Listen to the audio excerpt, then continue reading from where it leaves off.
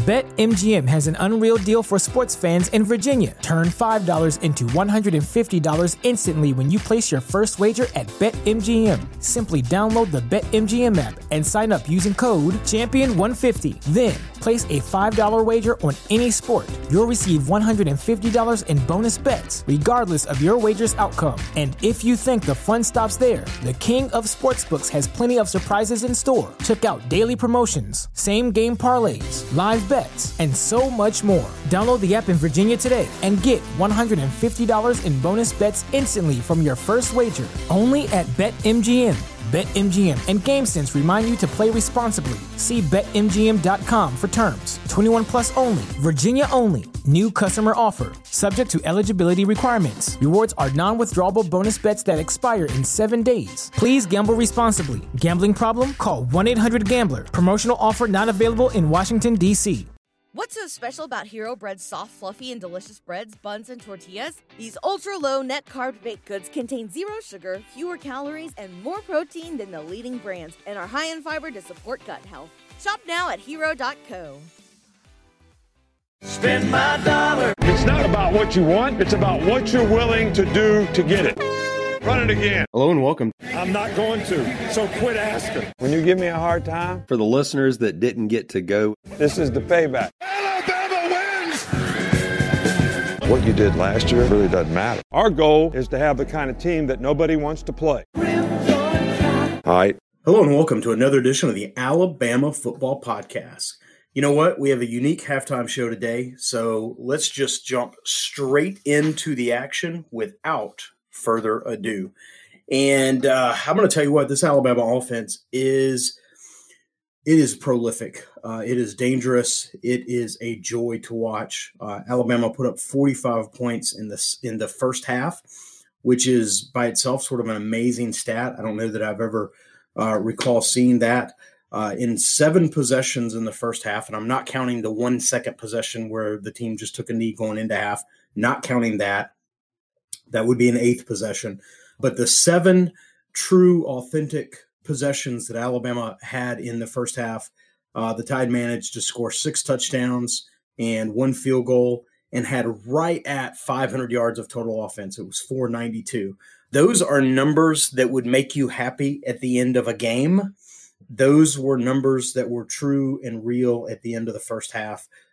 Just phenomenal. This Alabama team is going to be a piece of work. This Alabama team is going to be very tough to contend with. It already is. I'm saying going to be when we start thinking about the teams in the playoffs or the periphery of the playoffs. We have Florida coming up in the SEC championship.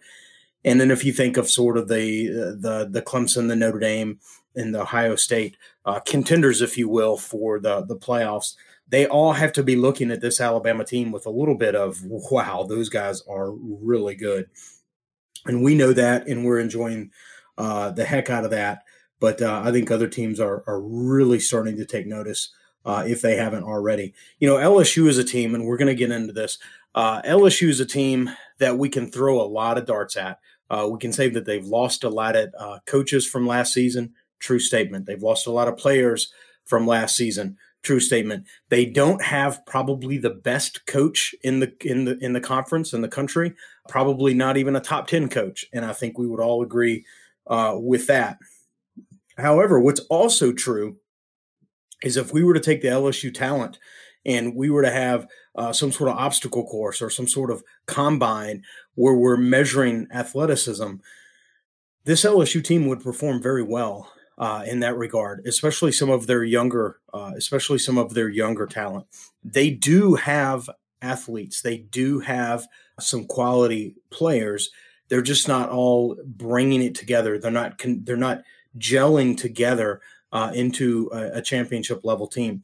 I don't think that this team has the talent to be a champion this year, but they have the talent to be much more competitive than they are. And so I put that on their coaching. But when we talk about this game and the things that we're seeing or did see or didn't see in this game, let's not lose sight that the LSU team is talented.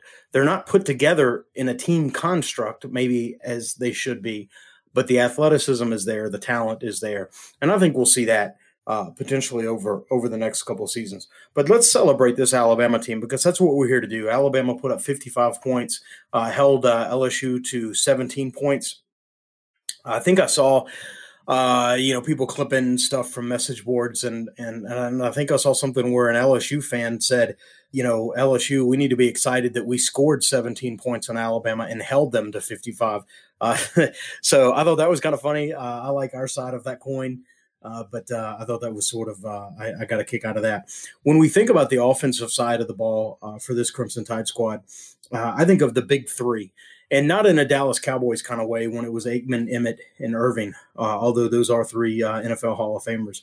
But when we think about the Alabama squad, I think of Mac, Najee, and Smitty, and they all had phenomenal days. There was enough production certainly to go around.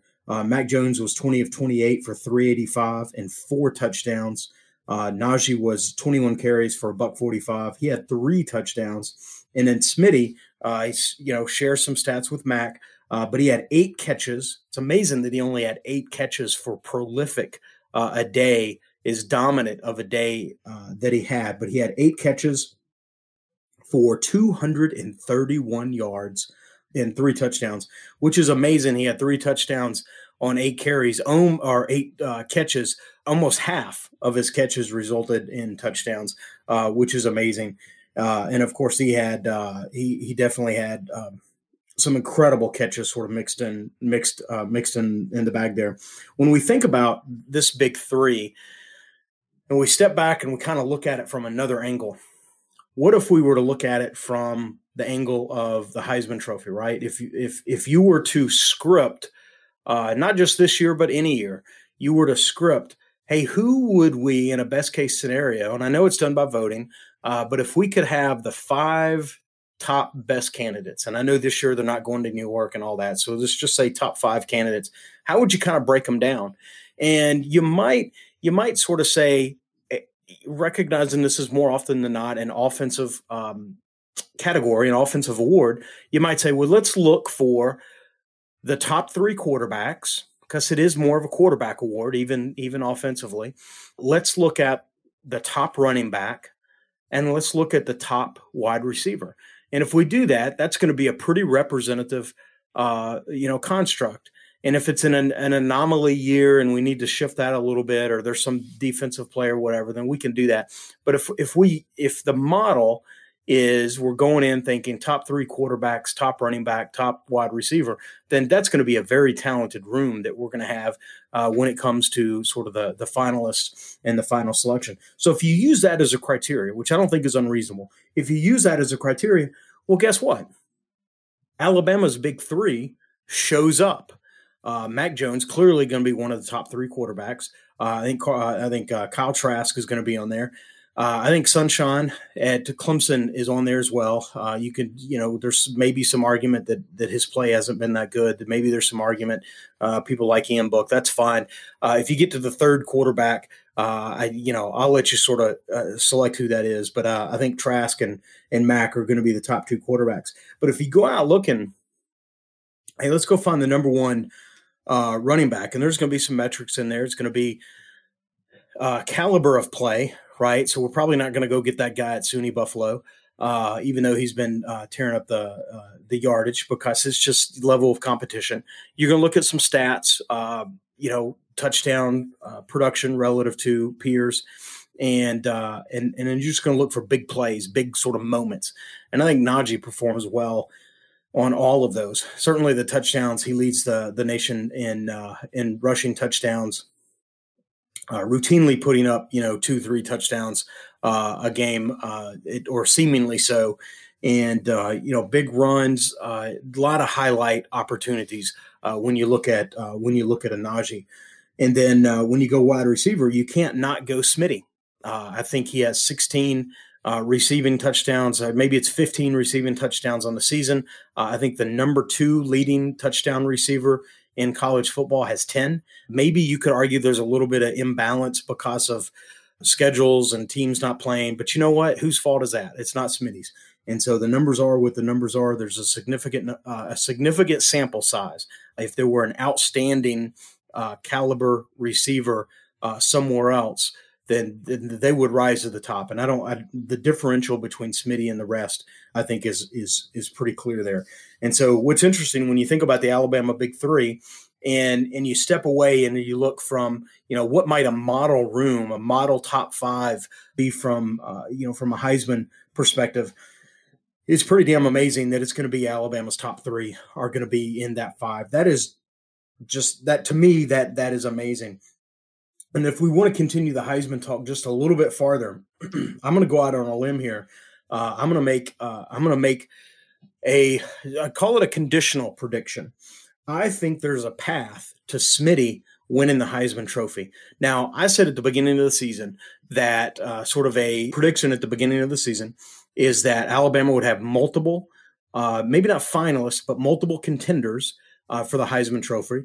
When the votes were counted, I said that Jalen Waddle would have the highest vote count, and I also predicted that no one from Alabama would win the Heisman because they're going to fragment the voters. If you have two or three people from the same team, sometimes if you have two or three people from the same region, because voting is national and there's sort of regional sort of cliques, if you will, that can fragment the voting. So I didn't think that anyone from the Alabama would win, and Alabama having multiple candidates may make it tough for other candidates from the South, to have a legitimate shot. And so that kind of paved the way maybe for other candidates. I think there's truth to that. I think all of that I still sort of have an element of truth to. And I'm actually counting on some of that when I pave my path for Smitty to have a shot for winning the Heisman. Not predicting that he will win it, but conditionally, here's what it would take. Without question, everyone looks for a Heisman moment. And Smitty's sort of piece de resistance, or Smitty's Heisman moment, was that one-handed grab in the end zone against LSU. If you've not seen that, stop the podcast and go find it. It's the Google machine will have it. That catch was phenomenal. It may go down as one of the most athletic catches we've ever seen by an Alabama wide receiver.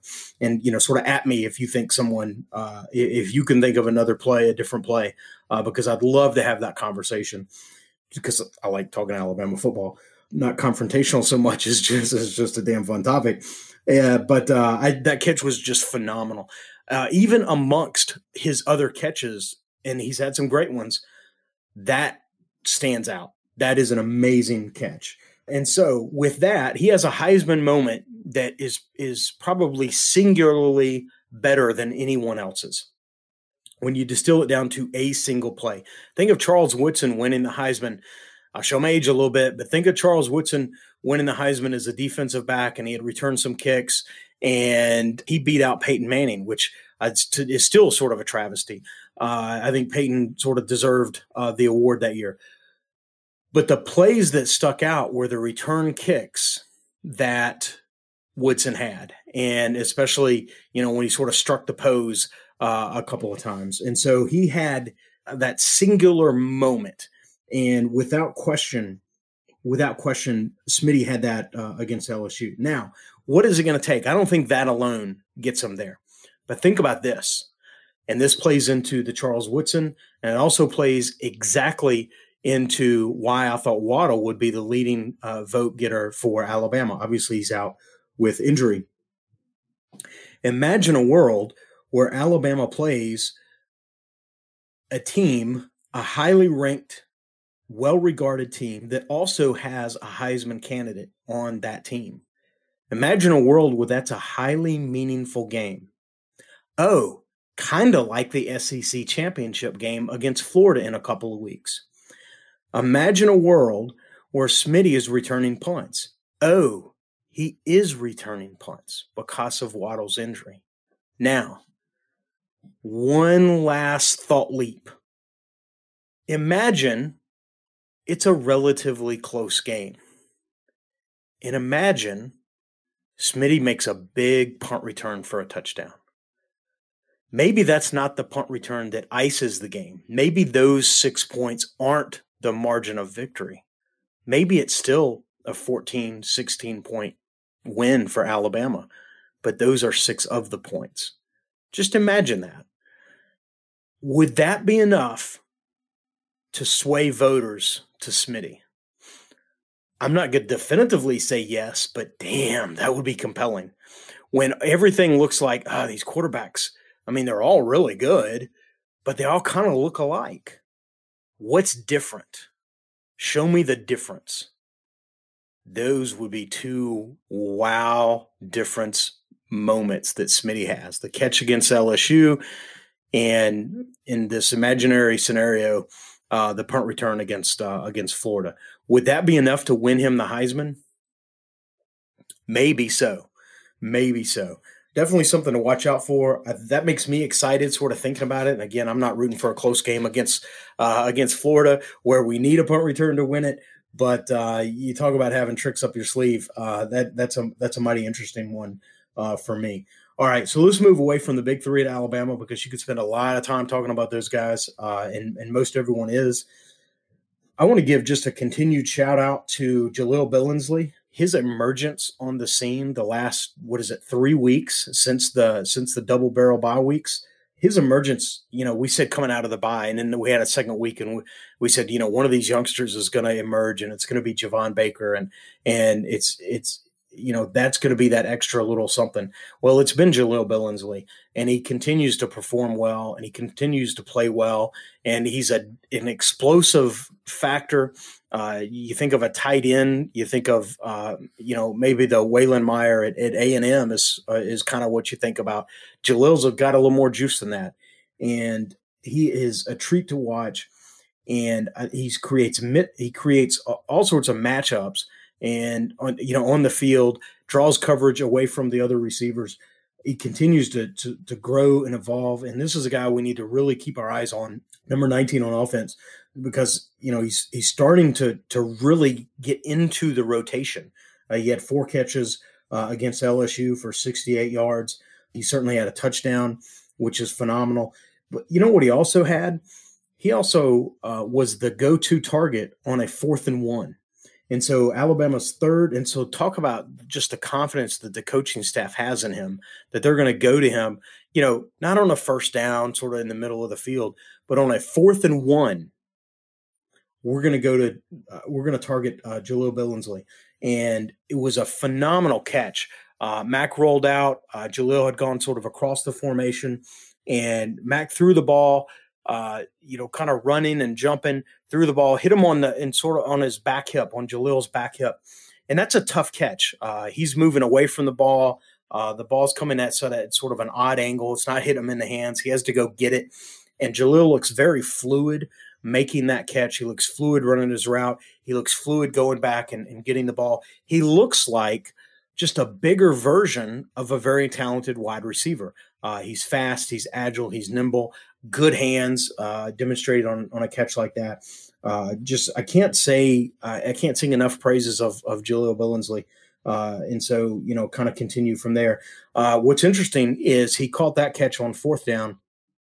The next play, I believe I'm right. The next play, he had 4 catches on the day.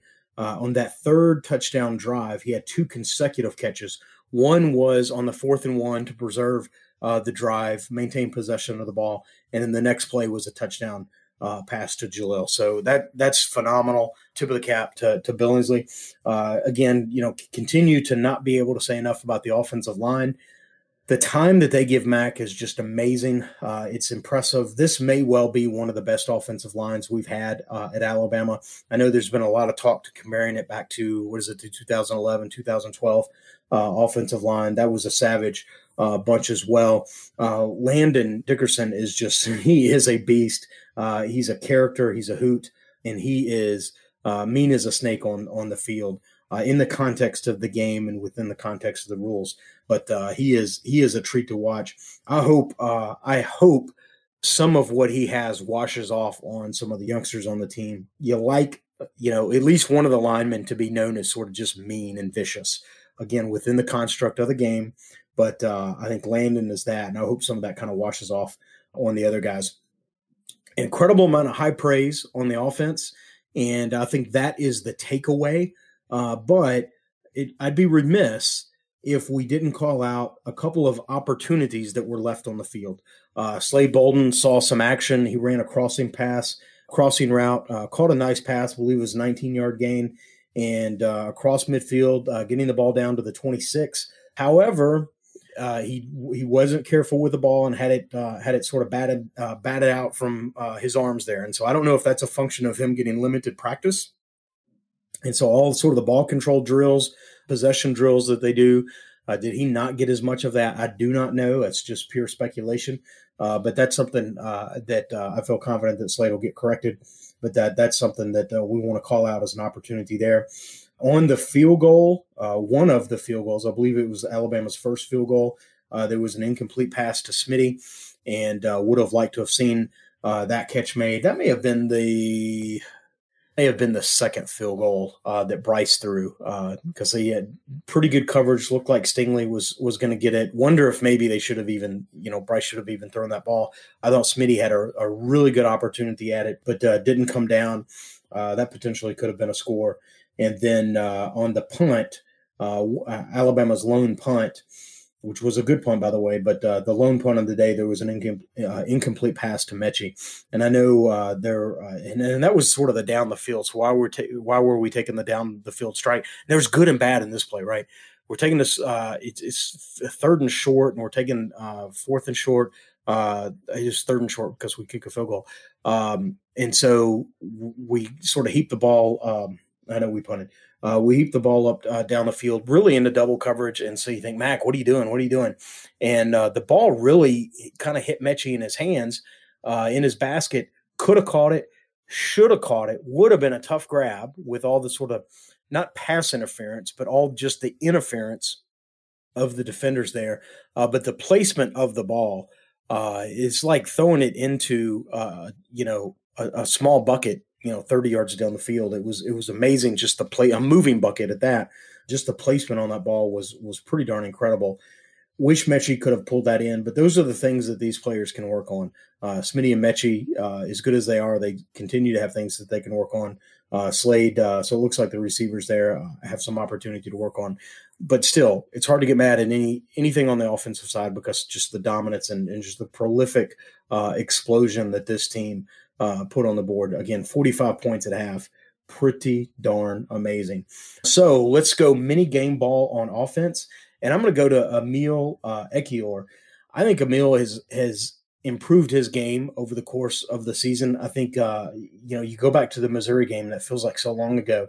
He may have been the weak link across the offensive line. I'd hesitate to still call him the weak link on the line today. I guess if someone had to be, then we could have that conversation. But it was much more apparent. Let's call it the first week of the season. But he's hung in there. He's continued to fight, continued to battle, continued to improve. And I think he's an anchor, one of the anchors across the offensive line. And I think he's positioned himself very, very well to be a stalwart across the line coming back, certainly next year, perhaps years to come. But here's what stood out to me. There was a play that really sort of captured my imagination with Ekiyor, and so thus the mini game ball. Alabama was deep in their territory. I believe this was after a turnover. Ball on the 8. It was a 2nd and 13, so not an insignificant play. Alabama's playing a 2nd and 13 on the 8, and the pass is completed to Mechie for a 13-yard gain to convert the first down. But on the play, and this doesn't happen often, but on the play, Landon Dickerson got beat. Now, what's interesting is we see a lot of plays that Landon is maybe blocked his man and he's sliding over to help someone out, or he's sliding out sort of headhunting someone to knock on their tail. And in this play, it was almost sort of a role reverse. Landon got beat, and as the guy was coming around on Landon, Ekiyor was looking for someone to block, had his head on a swivel, and he saw that Landon was about to get beat. And so he ran over, and he didn't decleat the guy, didn't knock the guy over, didn't make anything that's going to make a highlight reel play, but he occupied the pass rusher so Mac could step up and complete the pass. Had Ekiyor not stepped in on that 2nd and 13 at the Alabama 8, pinned back in our territory, if he had not stepped up and made that block, then Mac either has to rush the ball out of bounds just to get rid of it. Potentially there's a sack. creating, a really long third down situation. So again, I'm not going to project what would have happened had the block not been made. But what wouldn't have happened would have been the conversion for the first down, and could have gone, completely a different way. I want to say that ended up being a scoring drive. Do I have it in my notes? It was the first drive for a field goal. So that was a scoring drive. And so that was one of Alabama's longest drives in terms of number of plays, time of possession, and yardage covered. So that ended up being one of the scoring drives. And so hats off to Emil Ekiyor for helping to preserve one of the scoring drives.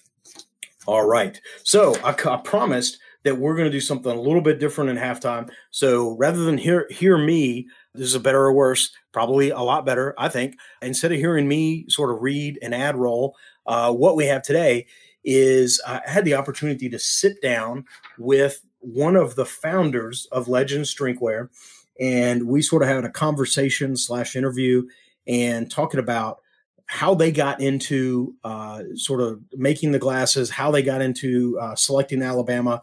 You're going to learn a little bit more about Stefan, one of the founders. You're going to hear a little bit more about sort of the drive, the passion that they have to their product. You know what? Let me tell you this. I listen to a lot of podcasts as well, and there's sort of a career coach that I listen to. And one of the things that I used to listen to anyways, one of the things that he said that was always sort of a kick for me that sort of resonates is, authentic selling is the transference of enthusiasm. And so when I talk about Legends Drinkware, I hope that enthusiasm is coming across, that I'm not just showing a product, but I have sort of genuine enthusiasm in the product. And so it's with that truth in mind that let's go ahead and roll the tape. But I share my conversation with Stefan for Legends Drinkware. I'll be back after this and we'll finish the show. Roll Tide. Is it the one you go for when you're drinking stuff, or is it the special evening one? Well, it's both. It's the one that I look for. It's the one that I look for first. I have. I'll tell myself a little bit. You said two of them, so I still have one of them that I haven't unwrapped yet. Oh wow, nice. Yeah. So I've kind of opened it a little bit. I did. You know what? I did an opening show and tell on one of our Zoom calls, but I haven't used it yet. And over the summer, I had sort of a run over the summer of breaking glasses. And I was like, now I get the nicest glasses I've had, and I don't want to break them. So I said, I'm gonna put one on the shelf, and then I'll have one, and then I've got sort of whatever other glasses that I use if this one's still in the wash or whatnot. But yeah, this is the go-to. This is absolutely awesome. Absolutely the go-to. I love it. Oh, that's what it's all about. We're very glad to make people happy. And the show's been going well. Obviously, it's pretty crazy year. Cancellations in Saban. He's got it. He doesn't have it. He miraculously got rid of it again, thankfully. Right. Pretty wild. I don't know. I think probably it's hard to know, right? They test every day, and did he have it or not have it? I'm of the mind that he didn't really have it, for the Georgia game, that was probably a false positive, because he took, subsequent testing and that cleared up pretty soon. I think there was something that he had that this more recent time, and whether he had a positive while he had sort of a runny nose. And I don't know. I guess that I'm not a medical expert. I mean, if he had it, he needs to be quarantined. And I'm not trying to sort of buck any of the system there. But I was like, man, a runny nose in November, Yeah, unheard of. Yeah, so definitely. But he sat out some time, and it looks like he's going to be back for this game. So that's good. That's good. Sark did a good job last week. So. Oh yeah. I mean, if he's a great coach. He just has a little problem with the sauce.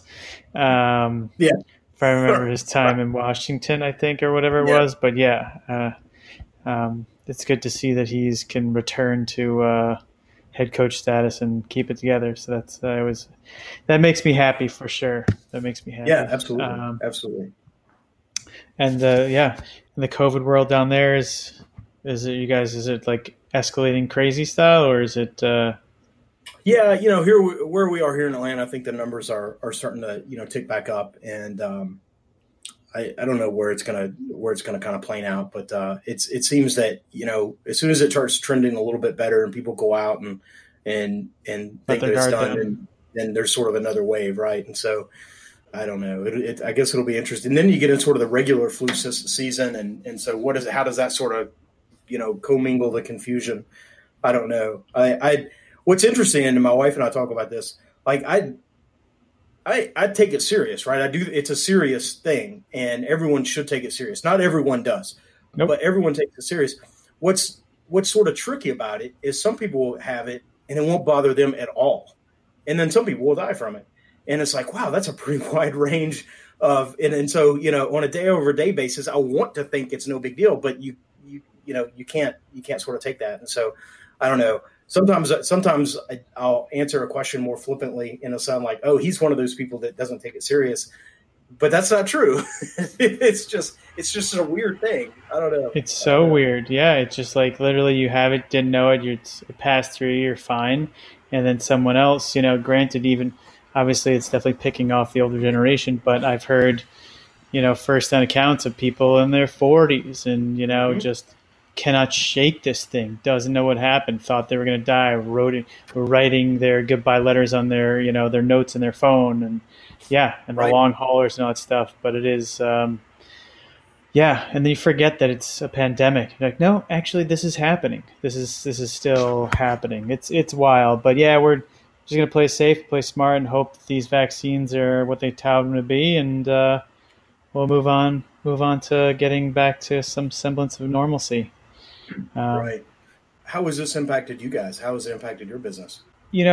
Luckily, the studio where we make this it's massive. It's like a airplane hangar, so we can have separate areas for people and their teams that work together, and everybody is being very responsible, and they have their own. So when you're blowing, there's like you have pipes and tubes and all stuff. So everybody has their own stuff essentially. So you might cross when you're gathering glass or something else, but it allows us to maintain, safety precautions. And as far as growth, and it would have been better in a lot of ways if we could have been on the ground at a lot of these schools to launch, but it's also been a slog trying to get as many schools approved as we wanted. The licensing companies that own them, like Learfield IMG, pretty much they own 100 licenses. They're like the big one. They've been around for a long time. They own most of the radio stations, rights, all that stuff. And there's a smaller company that owns a couple, but they've been very slow with the approval process. We've been working on some of these schools. We're working on the Oregon State for like 7 months, and they finally got back to us like a week ago. All right, you're approved. So the slow organic growth is definitely the way, it's actually probably a good thing so we can figure things out.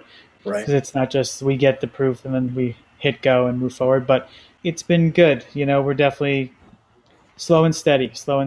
It's marketing is challenging because you can't cast like a super wide net. With Facebook has been tricky. So we're actually starting to target more. We're about to launch a whole campaign on an Oregon sports network, like the station that broadcasts all the Ducks games. We just signed on to that, so that should be pretty exciting because instead of casting wide net, we're targeting exactly who are the people that are the diehards that are listening to the radio, that are on their lunchtime or whatever it is, and they can't get enough. And so we're pretty excited. They cut us a pretty sweet deal, so nice. We're excited and we're trying to figure out what the best combination of marketing and way to reach our audience is. So baby steps forward, but exciting stuff. We definitely see the potential, and hopefully, we hope to have maybe 30 schools by the end of 2021, maybe more. We're just going to keep stacking them up and keep pushing forward. So exciting stuff. Yeah, it's been fun. Cool. But challenging. Well, hey, talk about. I'm going to segue into a couple of questions that I have here, right? And so, Stephen, talk to us about sort of your background. Talk to us actually about how you guys got started, right? I was looking at your website, and it read like a glass blower and a sports marketer walk into a bar. and out springs, legends drinkware, right? So how I like that vision in my head, but how close to reality? How did you guys really get started?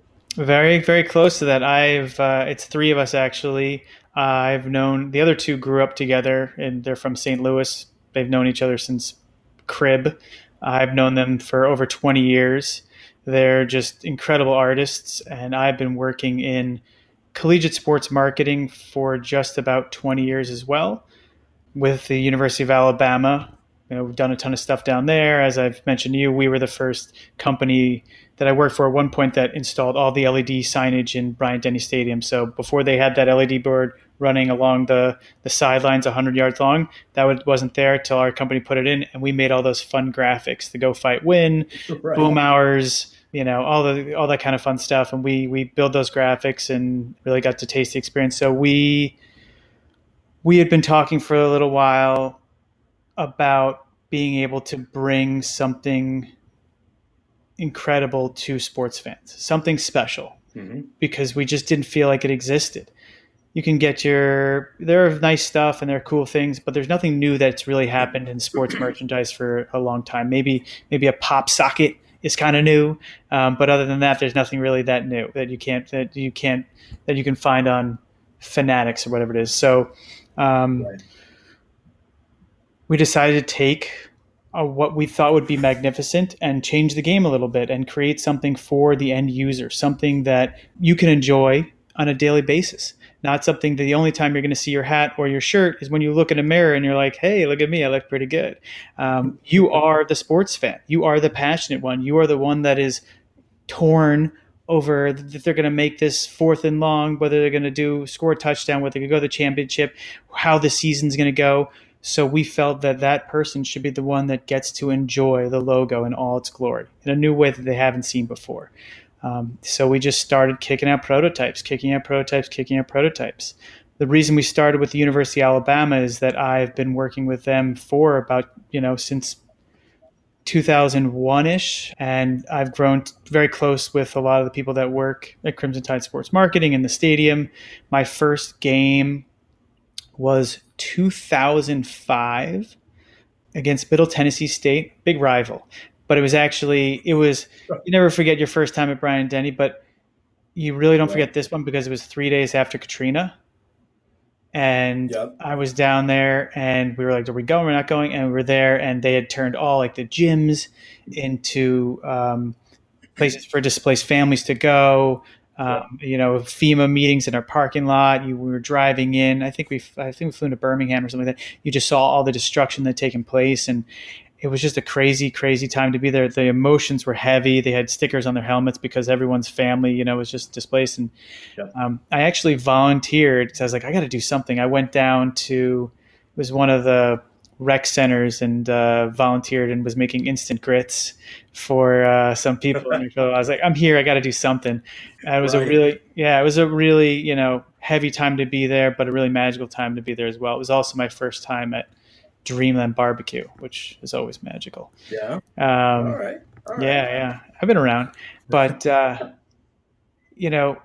we knew that if we couldn't do Alabama, we really didn't want to do this at all. If you can't get the best, why even mess with the rest? So we put in a ton of time and really tried to dial it in the best we could. And, the end result has been something sensational. As you guys have known, you've seen, you've experienced, it's a pretty special experience to have. We made something that's such an essential part of life, drinking, like liquids. We are humans. We need liquids, whatever kind, for better, for worse, to get us through the day. It's essential as sleep, and it's something that's taken for granted. People don't really think about it too much. We wanted to create value and experience in something you do so often, and it just made sense that we could make this spectacular glass that represented pride, tradition, and excellence that you could hold in the palm of your hand and you can enjoy every single day, whether that's Saturday, whether that's March, whether that's whatever day of the week it is. You can celebrate your team and enjoy them whenever you want. We went just like, you said you wanted to grab a glass. This is the first glass you look for. why not? We all need a little extra joy in our days during this COVID time as well. So if there's like a little extra way for us to connect with our fan base, our people, something that just makes the simplest part of life a little bit more meaningful, that's really something we're glad to contribute to this, the current day environment. Right. What you said is exactly right. You can get hats and shirts and shoes and sweatshirts and sweatpants and everything that has, your team's logo on it. And you can get, drinkware that has, it's sort of emblazoned, on the outside.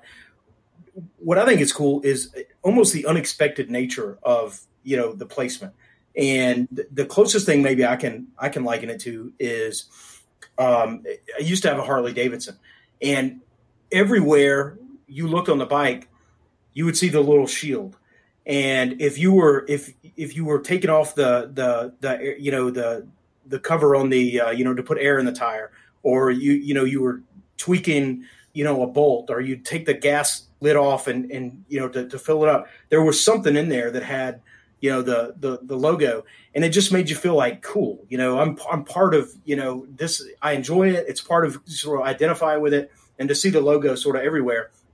And the glass is cool because there is an unexpected. How many drinking glasses do you have that have, something on the bottom? I think when I was a kid, I had a bowl that had, the Flintstones in the bottom. And it's been that long ago since, I want to get to the bottom so I can see the Flintstones. And the glasses, they have that. It's a super slick logo, and there's just enough sort of unexpectedness to the placement that I think makes it cool. And then you talk about, and it's probably sports fans in general, I think college football and this is true, there's a we element.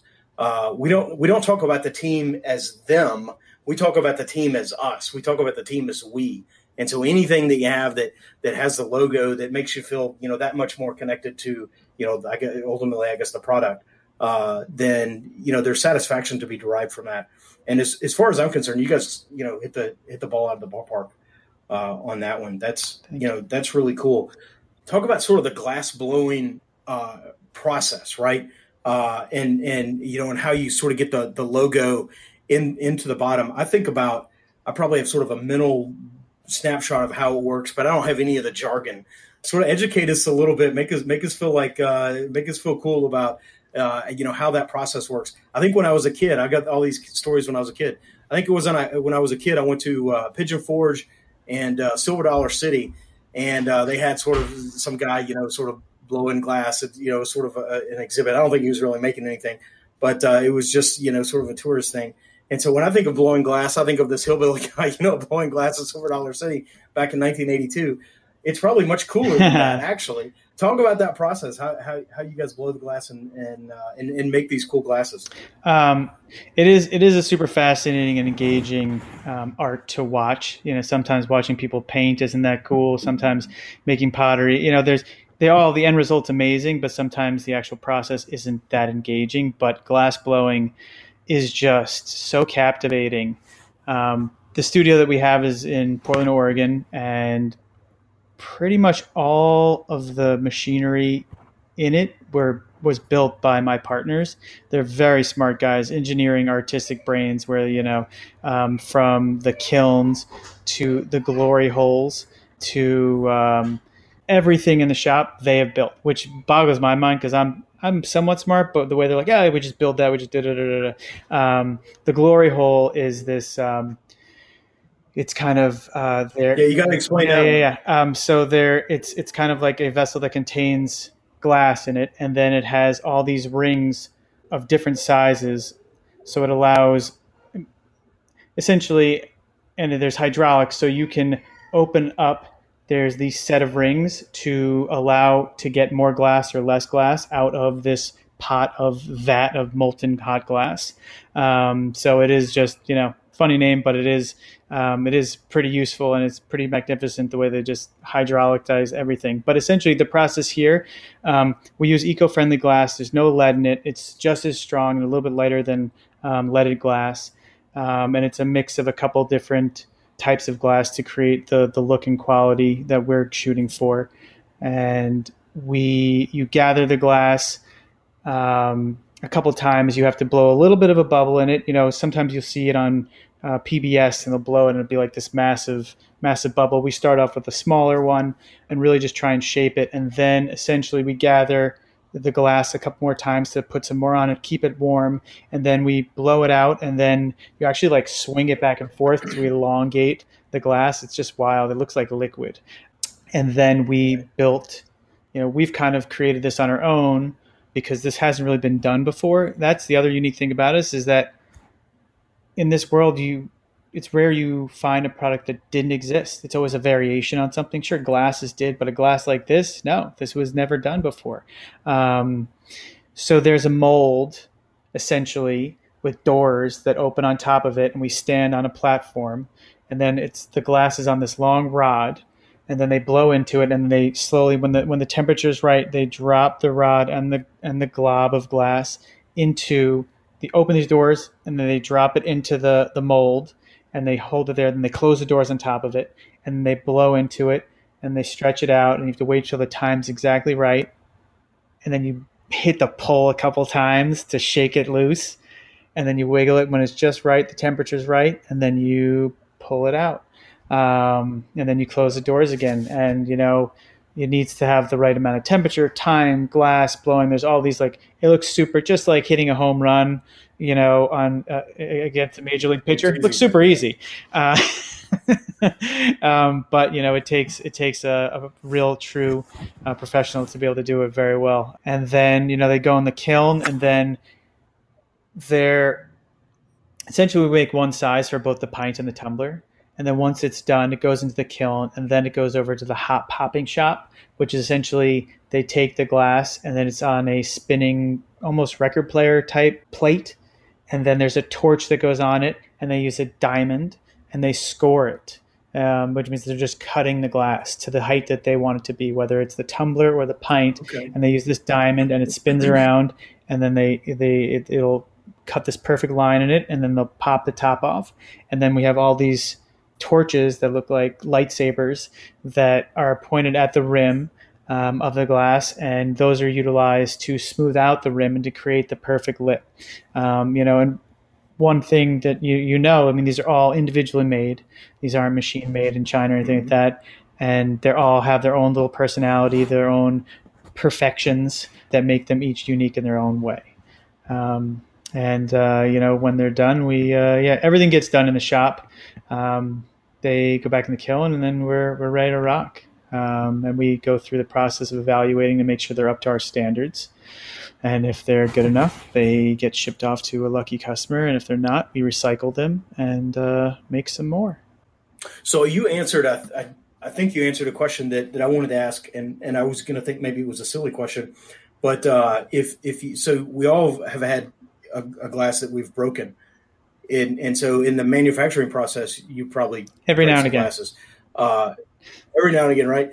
And so is that this is either a really good question or a really dumb question, and I don't care if you tell me which it is. If the glass has been sort of cooled or tempered or whatever sort of the back end of the process is, could it then be almost literally swept off the floor and put back into sort of the slurry or the lava or the sort of the liquid glass mix? Or is that sort of, it's beyond use at that point? It can be used again. Absolutely. Because it's so hot in there that everything else burns off. So it's just literally molten hot glass. It is like the T-2000. Oh, there are some globs I could show you pictures. It absolutely looks like that. It absolutely does. Yeah. And most of, I would say that 40% of each glass Legend glass is recycled glass. We're trying to be as eco-friendly as we can and trying to, do good in these worlds. And that's the other benefit to having a glass as well, is that, everyone's trying to do their part and be good to the planet and all that good stuff. And, glassware is something that you can use over and over and over and over again. Don't have to wear plastic, don't have to wear it wearing out. So that's another wonderful benefit. How hard is it to perfect the logo? I mean, I really only care about the Alabama logo, but you guys have others, and we'll add additionals. How hard is it to perfect the logo sort of in the bottom of of that. I'll call it a template, but how hard is that to perfect? We call it the puck.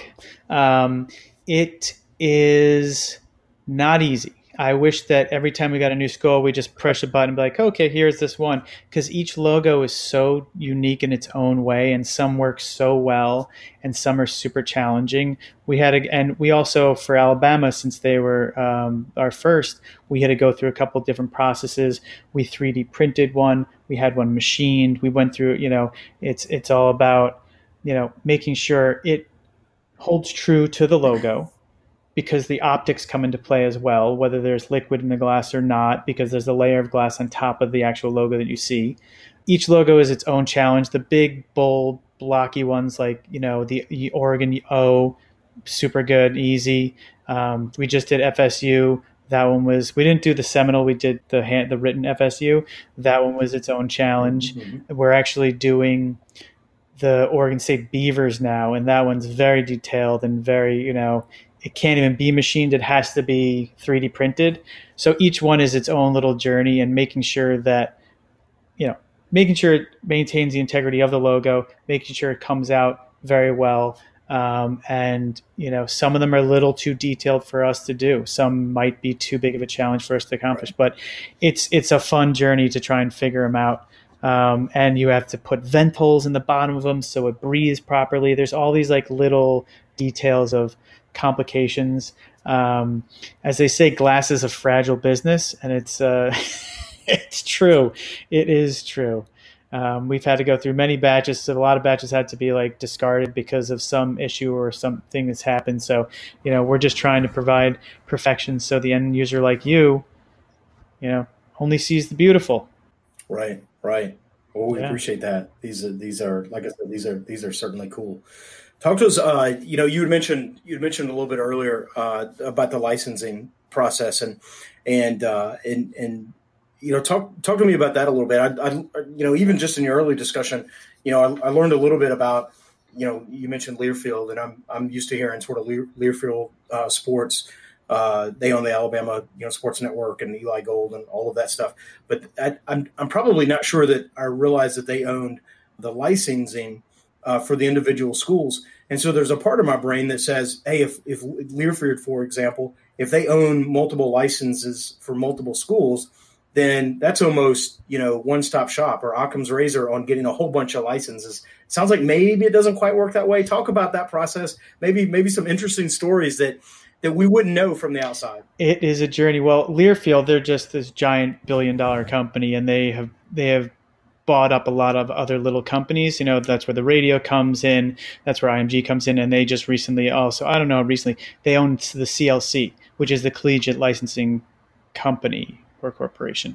And that's the company we've always seen for years and years with the little holograms. When you buy a Crimson Tide shirt or whatever else, you see those little hologram stickers, and that's what they pay for. That's the licensing. But you would think that it would be super simple, but each school is its own animal. Each school has very, very passionate people that need to uphold the standards of their school. And some let you just like, okay, cool, let's get this going on. Let's make this happen. Other ones are just, no, we're going to need to see so much stuff. It's insane. It's just jump through so many hoops that it has become a little bit of a challenge on certain schools that we're like, okay, we'll talk to you in about a year. But for it is unique. And that's why we chose college football first too. Because as we discussed earlier, college football is who you are and professional teams are where you are. And we really, having worked in college for so long, we wanted to appeal to that. And we could pick off individual schools and go for those ones first, instead of just going, we got everybody, or we have every NFL team. Okay, let's go do that.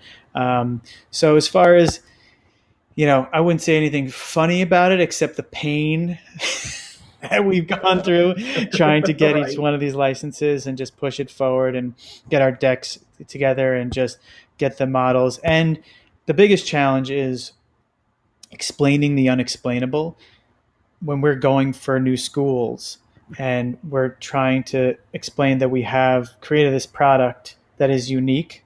Oftentimes like, well, it's drinkware, it's not unique. So they'll shut it down without even realizing what we're talking about. So I've had to go back to so many schools and be like, okay, hey, listen, actually, it sounds familiar, but it's a little unique. Let me send you these so you can take a look. Sorry, they're from your rival, but that's how for yeah, because for Washington, University of Washington, they denied us, and I was like, well, you want to check out the Oregon Duck ones and see how you think it is? She's like, oh yeah, for sure, because you got to keep up with the Joneses, and they're like, these are great. We need to be involved, so we got them going on as well. But yeah, it's been fun. It's been fun. We're looking forward to, with us, we just want to cover all the bases. So when it's such a great gift that even if you're a passionate Alabama fan or the other school that's in Alabama, you can share this with someone you care about, even though you might have different sports views, because it's just such a cool and unique gift. Absolutely. I was looking at your website and with the teams that you offer, which reminds me, I need to talk to someone because previously Alabama was, you look under products and teams, Alabama was in the first spot. And I noticed we've been repositioned to the second spot. And so, Florida State's there. So I don't know who we need to talk to about that. But maybe we put them in alphabetical order or something like that. So I'll call IT. But it looks like, you guys have added FSU in Miami. You've got a couple of schools sort of on the way. I probably want to spin questions a couple of different ways. You're a Florida guy. I started my collegiate career at the University of Florida. Yes, a long time ago. So you and I, we're good for a couple of weeks, and then we'll have to take a couple of days off, and then we'll be good again. But that's how that works, right? But how does it bug you a little bit that you've got FSU in Miami, but you don't yet have the Gators there? They're in the works, right? They're definitely in the works, and now relocating to the Pac-12, I understand. I learned a lot going to the University of Florida.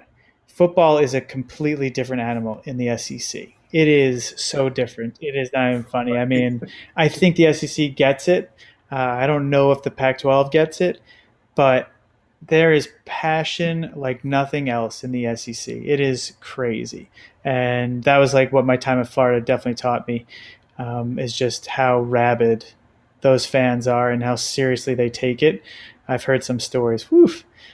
But Florida's definitely in the cards. We're picking and choosing, and the reason Alabama was first, Oregon was second, and the rest of them just are falling into place as the licensing companies approve them or the schools approve them. So we're just at the mercy of all these schools. We've submitted applications so long ago that we're just waiting to hear back. So as luck would have it, Florida State's just like, okay, here you go. Like, all right, chop. So the FSU, like you said, is just the script sort of FSU. And when I think of Florida, they have a script F that they use sometimes, not a whole lot. It's more of sort of the gator. That might be a more challenging logo to put it in a glass. And I'm thinking your process, I'm not talking football, but the process of getting that in the bottom of the glass, begrudgingly, I would say that would be a good looking glass. But that might be a tougher logo. Is that fair? Absolutely. That's why the Beavers is the first time we've actually ventured into the animal mascot realm. So this is really the test. Like each one we do is kind of a building block. Each logo we do is a building block for the next one. And so far we've been trying to stick towards the big, bold letters, to just get those figured out.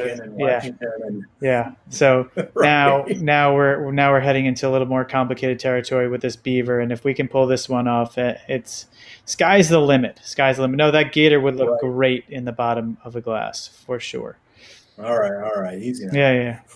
I mean, it would still probably be in third place or fourth place in the SEC, but it would still look good. So I'm going to ask an unfair question, and I get this as an unfair question. So you guys are ramping up. These tumblers are phenomenal. I don't yet have some of the pints, but I'm sure that those are equally as cool. And so where you're sitting, you're like, let's continue to refine this process. These glasses, there's 100 more schools that we'd like to go with. Oh, there you go. I see what you did there. Very nice. And you're probably thinking there's 100 more schools that we'd like to add on. and sort of roll out that way. That's probably the right answer. But the impatient part of me says, gosh, what's next? What's the next cool Alabama thing that you guys are? And so you could say, look, we're not that far along. And that's probably a good answer. But what are you thinking in terms of what might be next? Or is that, am I asking too future forward question? No, I mean, we would really love to expand the options for each school. We looked at doing a little bit of the elephant. Mm-hmm. We've also done some prototypes with some stuff on the side. We're kind of mixing it up.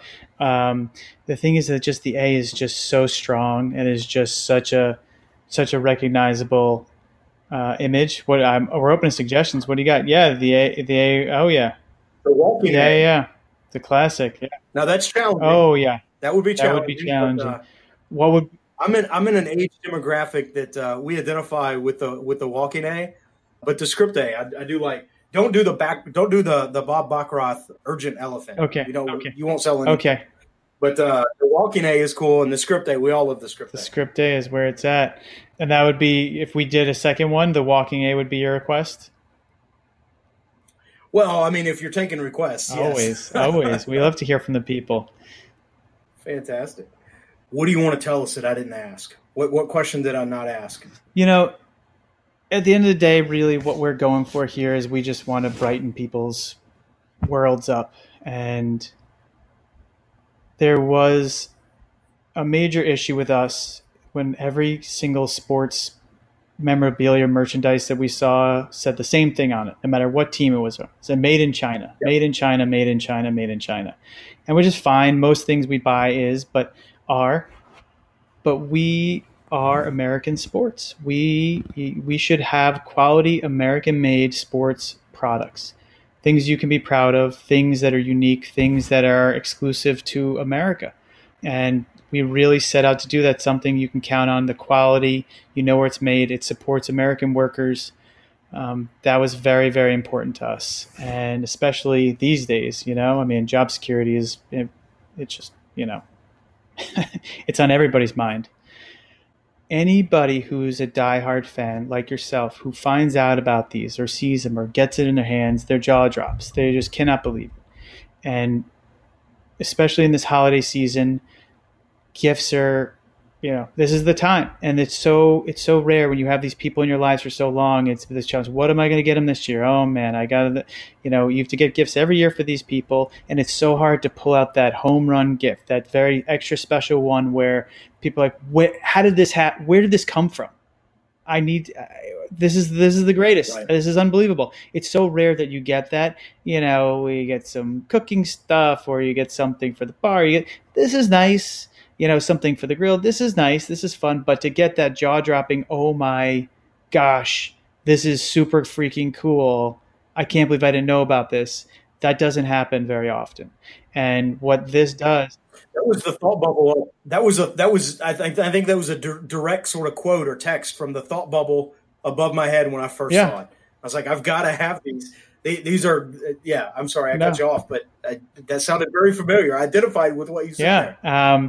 And it's just, it's everything's been done these days. And to have something new and fresh at a cost that is a premium product, but for the use you get out of it, for the years of enjoyment you're going to get out of it, it's a small price to pay. For the quality, craftsmanship, and American-made passion that went into it, it's a small price to pay. And when you give this gift to someone and you see their face when they pull it out from under the tree and they're just mystified of what this is, they see the label, they're like, what? And then they unwrap it and they're like, this is the coolest thing in the world. I'll be right back. I got to go fix my glass. That's right. Have the eggnog ready when you start opening gifts. Be ready to go. Their minds are going to be blown. So we're just really trying to get out there and just get in front of people and show them something new and amazing that exists. Fantastic, Stefan. These glasses are truly, I think, as unique as fans are. They're unique as everyone identifies with their team, almost at a visceral level. And these glasses, unlike sort of the made in China, stamped off the assembly line kind of thing. These glasses sort of scratch that itch in a way that other gifts don't. And so I think you guys have definitely hit a home run here.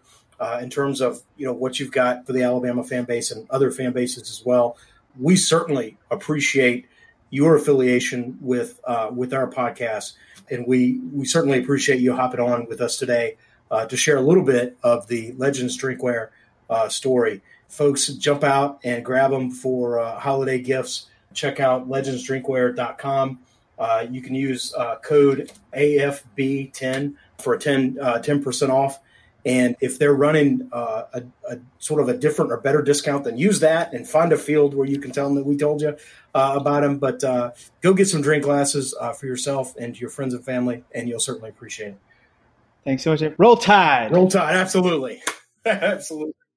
All right, fantastic. Welcome back. Let's flip the field and talk Alabama defense. We're breaking down Alabama LSU 55-17, dismantling. And the number that's going to stand out to a lot of people is that 17 points allowed. That's going to be, to some people, they're going to allow that to be evidence that the defense, lament the defense. Just stop it. Would you just stop it? 17 points allowed by the Alabama defense on Saturday was the most since Alabama allowed, ironically, also 17 points to Tennessee. And you think, man, that Tennessee game was a long time ago. You're right. It was. It was 4 games ago. But on the clock, it was about 6 weeks ago because of the bye weeks. Or it's about half a season ago. And so Alabama has not allowed 17 points in approximately half the duration of the season, which is kind of impressive. And so allowing 17 points, we've talked about LSU being an athletic team, a capable team. Hey, they're on scholarship too. And so the fact that they scored 17 should not be the end of our world. But let's dive into those 17 points a little bit. 2 of the touchdowns, so 14 of the 17, came on big plays. And so I don't like Alabama giving up big plays, but they're singular plays. They're not a systemic, continued breakdown of the defensive performance. They're singular, isolated events that just happen to yield big plays. And so let's look at this, right? The 2 big plays, one was a pass, one was a run. If you accumulate the yardage on those two plays, and it was 97, 98 yards, I added it up earlier. I don't have it right in front of me. But I pulled out the calculator, did the math. The yardage on those 2 plays represents 28% of LSU's total offense. If you listen to Saban in his postgame, he sort of breaks it down and he gets into more sort of technical speak, if you will. But, he talks about, hey, it was a gap fill on a run. And so we missed a gap fill in the running back. It was well blocked.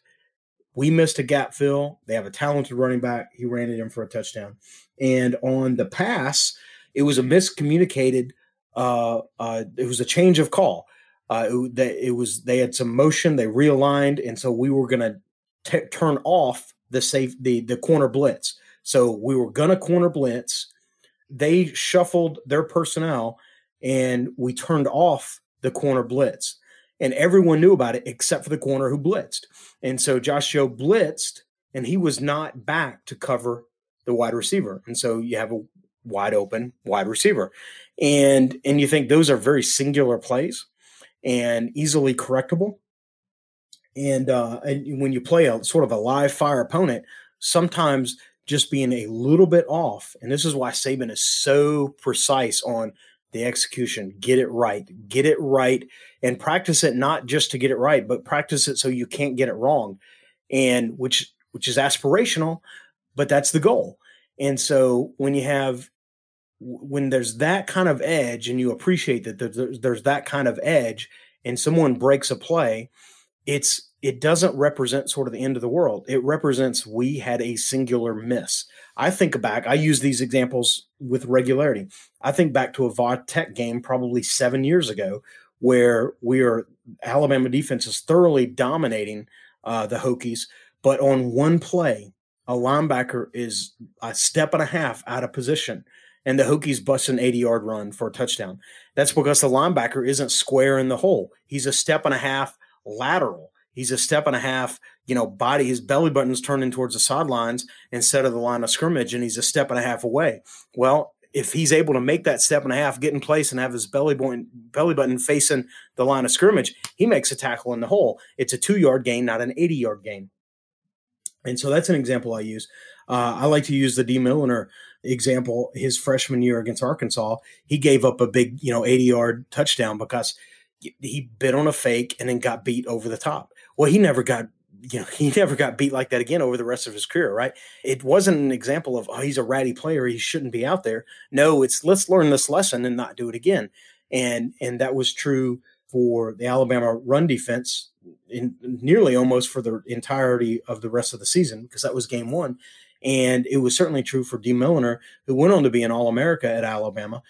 It was true for him the rest of his career, right? And so why can't that be true for this defense as well? And in fact, I think it is. I think it will be. We didn't see very many other big plays from LSU. Look, they're talented. They're going to move the ball between the 20s, maybe kick a field goal. But those are 2 touchdowns you could reason that they shouldn't have had. And I'll split the distance with you.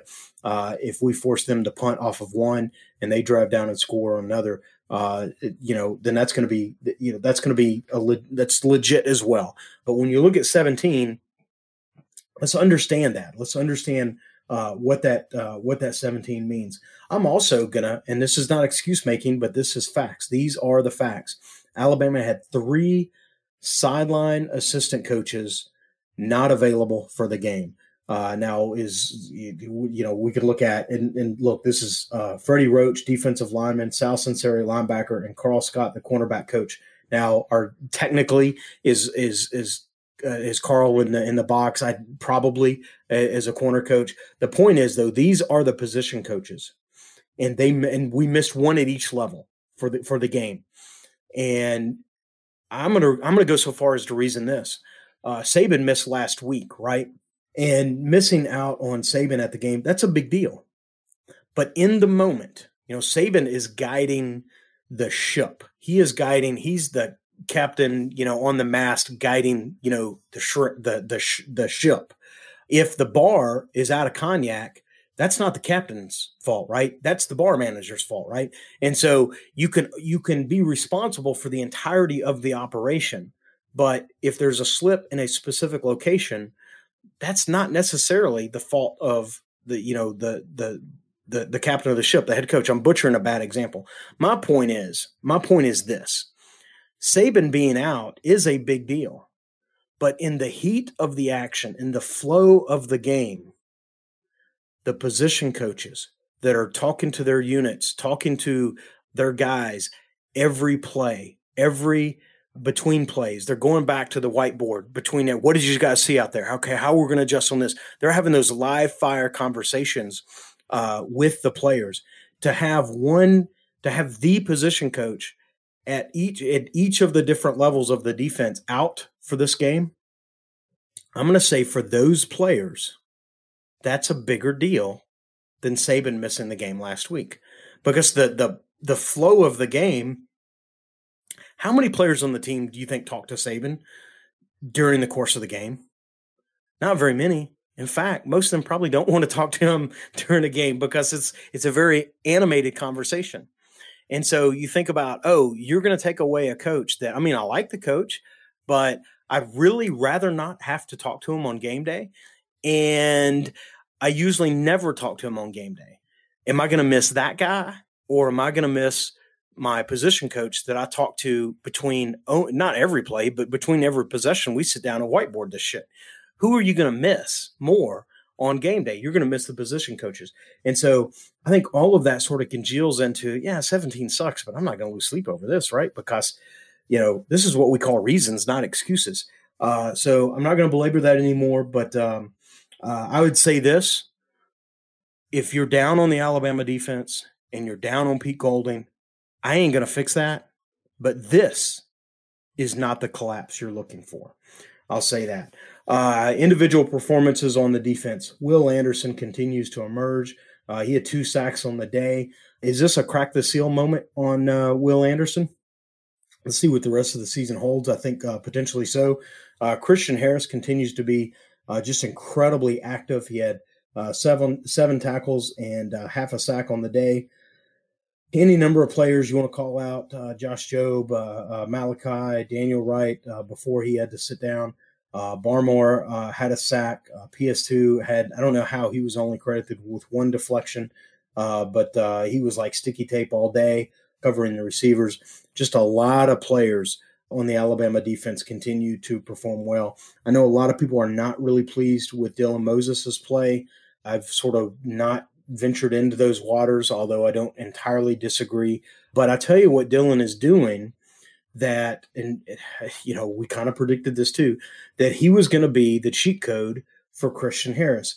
Christian Harris was going to be better sort of all by himself, second year in the system, sort of learning the ins and outs, but that he was going to play with a higher level of confidence, a higher level of comfort with Dylan being out there, and that the presence of Dylan would help amplify Christian Harris's production and performance. I think this is true. I think that continues to be true. I stand by that. And I don't think that's just me trying to sort of carry water for Dylan Moses. I just think there's truth to it. And that's where my head is there. I think when we think about this Alabama defense, there's an adjustment. There's a mentality tune-up that I think probably a lot of fans could benefit from. When we think about the 2020 Alabama defense, and our first inclination is to compare it to the 2011 or the 2012 defense, I'd suggest you're doing it wrong. That's the easy comparison. It is not an illogical comparison, but it's the wrong comparison. Because guess what? We're not going to suit up. I don't think they've adjusted the schedule in such a way that this Alabama team is going to line up and have to play the 2011 Alabama defense. I don't think they've figured that out yet. So to compare them to that team is an interest to those defenses and is an interesting exercise, but it's the wrong exercise. It's a frustrating exercise. It will lead to frustration. Here's the comparison we need to look for. Now, this one's a little trickier. It's because it's not pure just apples and apples. There is a little bit of apples to pears sort of conversation here, but it's not in an inappropriate way. We need to look at, can this Alabama defense impact an opponent's offense more than that opponent's defense can impact Alabama's offense? And so that's not a one-to-one. You just kind of look at them side by side. That's a layered, more complex comparison. But let's just play with Florida a little bit because they're coming up, and we all kind of got them on our minds. So Alabama's defense doesn't play Florida's defense. Alabama's defense is going to play Florida's offense. And so can Alabama's defense stifle? Let's assume the offenses are equal. I don't think they are, but let's assume so you can sort of play with the point a little bit. Let's assume Alabama's offense and Florida's offense are the same. Again, I don't think they are, but let's play with me a little bit. If they're the same, then the question becomes the defense. Whose defense can have a greater impact on the opponent's offense? Could Alabama's defense tamp down Florida's offense more than the vice versa? Florida's defense and Alabama's offense, right? And so it's sort of a cross-pollination type conversation. And I don't think my explanation clarified as much as I would like sort of the point that I'm getting at. But I think the offenses aren't equal, right? I think Alabama's potentially dynamic in both the passing and the running. I think Florida is more dynamic passing and probably more anemic rushing. And so you could reason it's an easier task for the Alabama defense. But can Alabama defense stifle Florida's offense more than Alabama's offense can be stifled by Florida's defense? And I think that's the real comparison. And it's a harder comparison.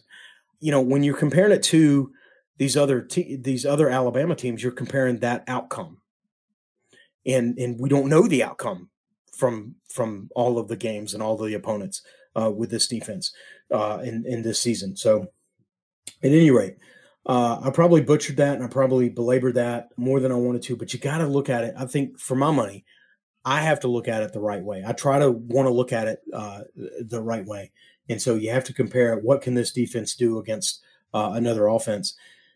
And, there's some questions there. How do we cover, and we'll get into this maybe at a different point, but how do we cover those guys? And how do we take some of the air out of the ball, or how do we take some of the air out of the Florida offense? And I think this defense can do that to them more consistently, or enough more to create a differential that's positive for Alabama. I don't think Florida's defense can completely do that to Alabama, because it's just too dynamic in too many different ways. All right, I'll stop talking about that. We'll do a Florida show later. But again, the key to the defense is making the right comparison. And let's make the right comparison when we think about the Alabama defense. All right, mini game ball for the LSU game, because we are talking about the LSU game. I'm going to DeMarcco Hellams. I have liked me some DeMarcco Hellams. We've sort of settled into a rotation the Alabama team has, where Hellams comes in. He's the strong safety. It's a weird sort of thing. He's a strong safety that he doesn't come in and nickel. He doesn't come in and down. He comes in. He's part of the base four, but he's the backup. He's the backup for Daniel Wright. And so he doesn't come in. I think early in the season, before Brian Branch sort of developed himself, he was coming in dime packages. And so now he's not coming in at dimes, but we do change. Typically in the third quarter, we change our defensive backs. And so we rotate Daniel Wright out and we rotate in DeMarcco Hellams.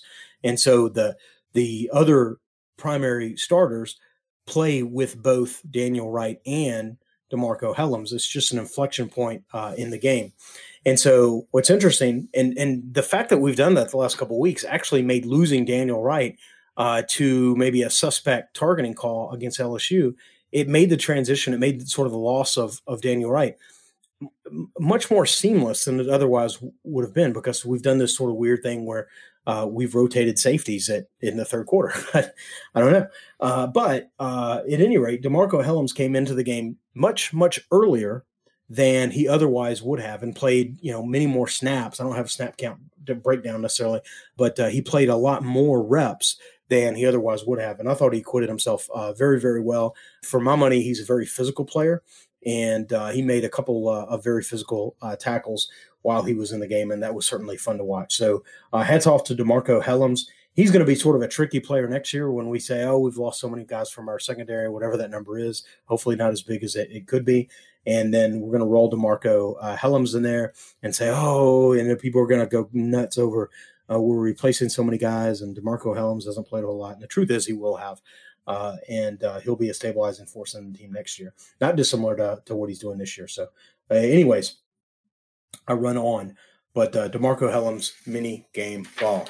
So special teams. Oh, my favorite stat line of the day came from special teams. Ooh, can you guess? Alabama had 0 kick returns. Alabama had 0 punt returns. Oh, we took the ball where they gave it to us. I like that. And so that, I think, is my favorite stat line on the entire day. There were no kick returns for Alabama. And sometimes that's fun, because if that counts punts too, right? And so if you're not getting any kickoffs, you're always going to get one. But if you're not getting any kickoffs, that typically can mean that the other team isn't scoring. But LSU scored 3 times and a kick to open one of the halves. And so that's 4, but we had 0 yards of return. And of course, no punt returns. We're taking the ball where they give it to us. And then especially on punts, their punts were a little shorter, and so we were letting them drop and sort of be covered. But I think we realized, hey, let's play it a little safe on some of the punt return guys, because we're thin in those areas. And anyways, I just got a kick out of seeing no quick returns, no punt returns. So that may have been not literally my favorite stat of the day, but the most fun stat for me of the day. We'll say that. Will Reichert, man, what do you not want to say about this guy? He's phenomenal. 707 on the PATs, 2 of 2 on field goals. Had a couple of weeks where maybe he hasn't kicked a field goal. He had a long of 34, which is not, an incredibly long kick. But here is what's amazing about Will Reichert. And we talked about this on the Zoom call a little bit. And I'm not exactly sure who said this, But someone made the comment, and I'm going to sort of repurpose it. Someone made the comment that, hey, Reichardt's kicks are all down Main Street. I think Clint said this. All of Reichardt's kicks are right down Main Street. And that got me thinking sort of like a golfer, right? And so, well, the ball's going to go sort of kind of in that direction, but is it going to hook? Is it going to slice? And so you think of like a scatter shot. Well, if you kick enough of them, some of them are going to go through their uprights and some of them aren't. And maybe we don't know which is which when ball and foot connect. And that, to me, sort of summarizes the last couple of years at the kicking position. And Reichard, on the other hand, this is true on his PATs. This is true on his kicks. They go down Main Street. They are line drives. There's an urgency that ball has in getting to and through the uprights. And that's exciting to see. That feels like, hey, we have a kicker that knows what they're doing and what their intent is, because they are unleashing. They're not questioning which way the ball is going to go. They know which way it's going to go, and they're letting the leg go and kicking those line drives. They've seen. I saw this on Tighter Insider earlier today. A poster commenting about why don't we have anyone that can kick it, on kickoffs, out of the back of the end zone. Why are we only kicking it, to the 5? I think we're doing that intentionally. I continue to stand by that. I think that's strategy. I'm not suggesting that I agree with the strategy, but I understand it. And then let's just say that that's not strategy. Let's just say that Chase Allen's getting a lot of the work on the kickoffs. Let's just say that Chase Allen can't kick it out of the end zone, and kicking it to the 5 is absolutely the best that he could do. You could reason then, do we need to find someone like a Will Reichard? And he's doing some kickoffs too, but not all of them. We want to take Will Reichard and we want him to do kickoffs as well, because maybe he more accurately or more consistently can get them into the end zone. I think that'd be a reasonable conversation. But I'd say this, and it's a conversation. It's the endless conversation about protecting a player from injury, and should we think about this? I'm just putting this on the table.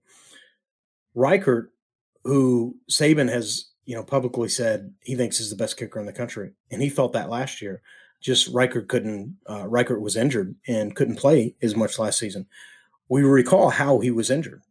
He was injured on a kickoff, not a field goal, not a PAT. He was injured on a kickoff where he kicked it was not the stand, but sort of the holder, and not the personal holder, but sort of the holder that you put the ball on to kick it off. He kicked that, and that caused him to injure his sort of hip flexor.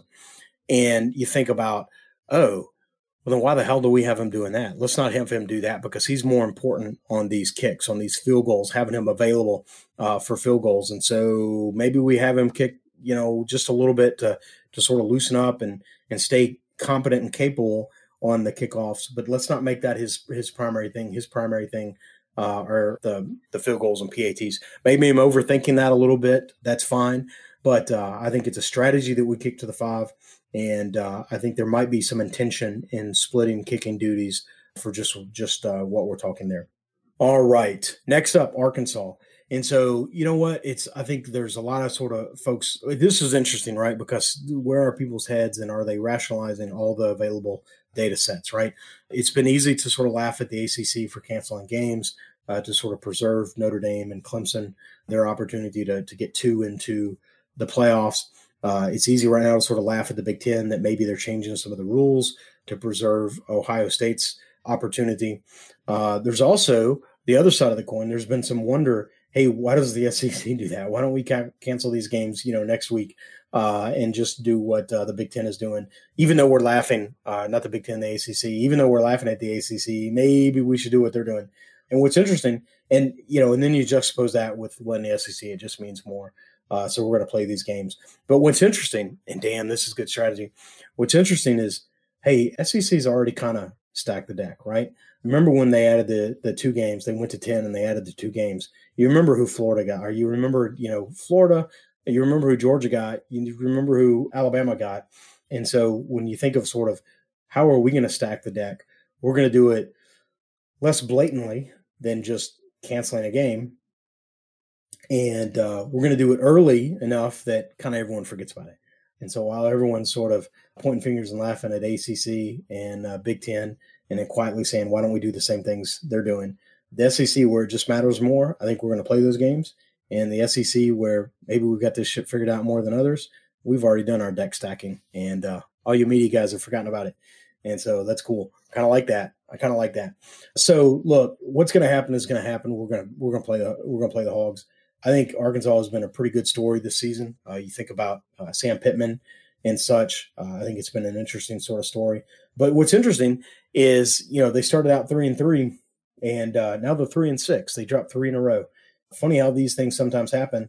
They're right back to where kind of everyone predicted them to be, near the bottom, at the bottom of the SEC West. So sitting at 3-6. I don't know what Mississippi State is. They're going to be down there too, but they're going to be, they're going to be at the bottom, towards the bottom of the SEC West, which turns out, that was a prediction, and that's pretty much where they are. This Arkansas team, like I said, great story. Like Sam Pittman, they're overmatched, and I think Sam would tell you that. He loves his players, and he's a player coach, but I think he's going to tell you that. They've lost to Auburn. Is a team that we took pretty good bit care of. They lost to Texas A&M. In fact, they allowed 42 points to Texas A&M. They lost to LSU, and I think we have a recollection here of what we did to LSU. And they lost to Missouri on Saturday. So that's current. They lost to Missouri on Saturday. They gave up 50 points to said Missouri team. All of that in the heat of the battle, because that game went down to late in the fourth quarter.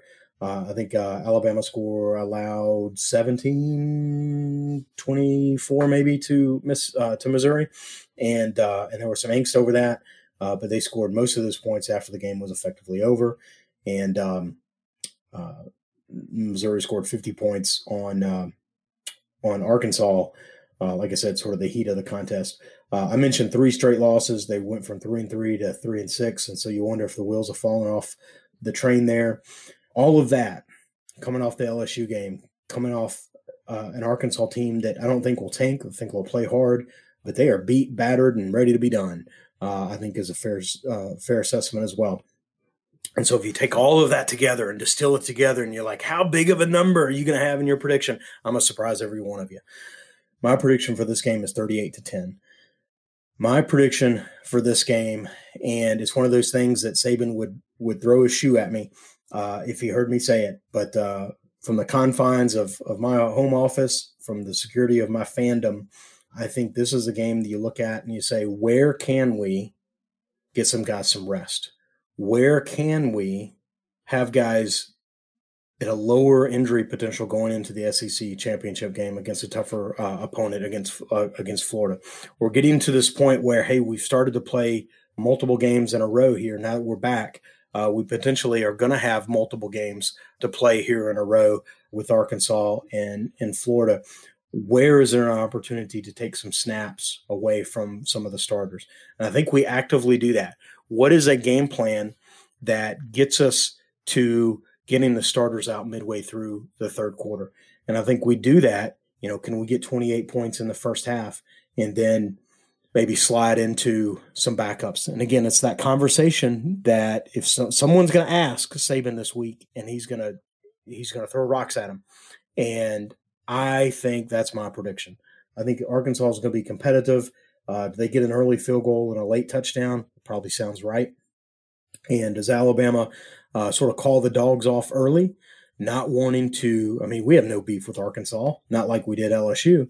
And so do we call the dogs off maybe a little bit and rotate some guys in earlier and often, maybe getting them some reps for a playoff stretch, maybe taking some mileage off some of the primary guys? Yeah, I think we look to do something like that. And so when we think about the Arkansas game, for my money, that's the key thing to look for. When do we start rotating, and who do we start rotating? I think that's going to be an interesting thing to watch. And so when you look at all these games we've been scoring, 40 and 50 in a 63-point game, oh my God, what are we going to do? These Hogs, we're going to be eating brisket at halftime. And all of that, probably there's some truth to it, but this one's going to stick out like a thumb. Like, Alabama scored 38 points against Arkansas. What's up with that? Well, it's going to be about where did we rotate guys in, and so that's going to be something to watch for when we think about the Arkansas game. All right, so one more thing I want to cover, and that is the Legends Drinkware contest. Look, we're running a contest. You guys know this. These are the coolest, slickest glasses I think that are available. We're running through this one last game. We're going to do got our second contest going up. And I said something sort of kind of off the cuff last week, and the more I think about it, the more I'm going to do it. So we have a number of entries in. It's not a huge number, so the odds are still in your favor. I'd like to get 5 more entries into the contest. That'll get us to a number. And if we get 5 more entries into the contest, what's interesting is everyone that has sent me an entry, they've mentioned a player, and I'm like, oh, I love that player. Here's what I think about that player. Here's like my initial thought on that player. And so to me, that's been so much fun. I'm thinking if we get 5 more entries, that'll be, potentially 5 new different players. And that'll give us a sort of a hefty sort of collection of players. And I'll do a bonus show where we just talk about everyone's entry and sort of my favorite recollections with those players. I've mentioned this before. We all sort of have our own sort of Hall of Fame, our personal halls of fame for Alabama players. And what greater, more fun thing is it to do to sit around and talk with other Alabama fans about their favorite players, right? And sort of exchange notes and stories. And, oh, you like that guy for this reason. I like him for this reason. And do sort of that comparative sort of thing. And so every time somebody has sent me a player, I've enjoyed like, oh, that's so cool. You like him for that reason. I kind of like him for this reason, which is kind of like yours and kind of maybe a little different, kind of something else. And so I thought, wouldn't it be cool if we had, 15 or 20 sort of players, entries, still a low number, still great odds to win. But then that becomes sort of the meat of the backbone of a sort of a fun, playoff season, holiday season show where we're just shooting the shit about some of our favorite players. So let's get 5 more entries in, and I will do that show, and we'll put that in the works. So again, I think that's what we've got. Yep, that's what we got for today. So you know what to do. Roll Tide. This has been another edition of the Alabama Football Podcast. Roll Tide. Thanks for listening to the Alabama Football Podcast. We love that you're tuned in and hope that you enjoyed the show. We encourage you to reach out and let us know what you like, where we can improve, or just to shout out a Roll Tide. We are where you are. iTunes, Facebook, Twitter, email newsletters, t-shirts, free roster downloads, and of course, on the web at alabamafootballpodcast.com. Check us out where you'll find easy links to your favorite way to follow the Tide. Got that, Coach? Aye. Of course. Roll Tide. What's so special about Hero Bread's soft, fluffy, and delicious breads, buns, and tortillas? Hero Bread serves up 0 to 1 grams of net carbs, 5 to 11 grams of protein, and high fiber in every delicious serving. Made with natural ingredients, Hero Bread supports gut health, promotes weight management, and helps maintain blood sugar. Hero also drops other limited edition ultra-low net carb goodies like rich, flaky croissants and buttery brioche slider rolls. Head to hero.co to shop today.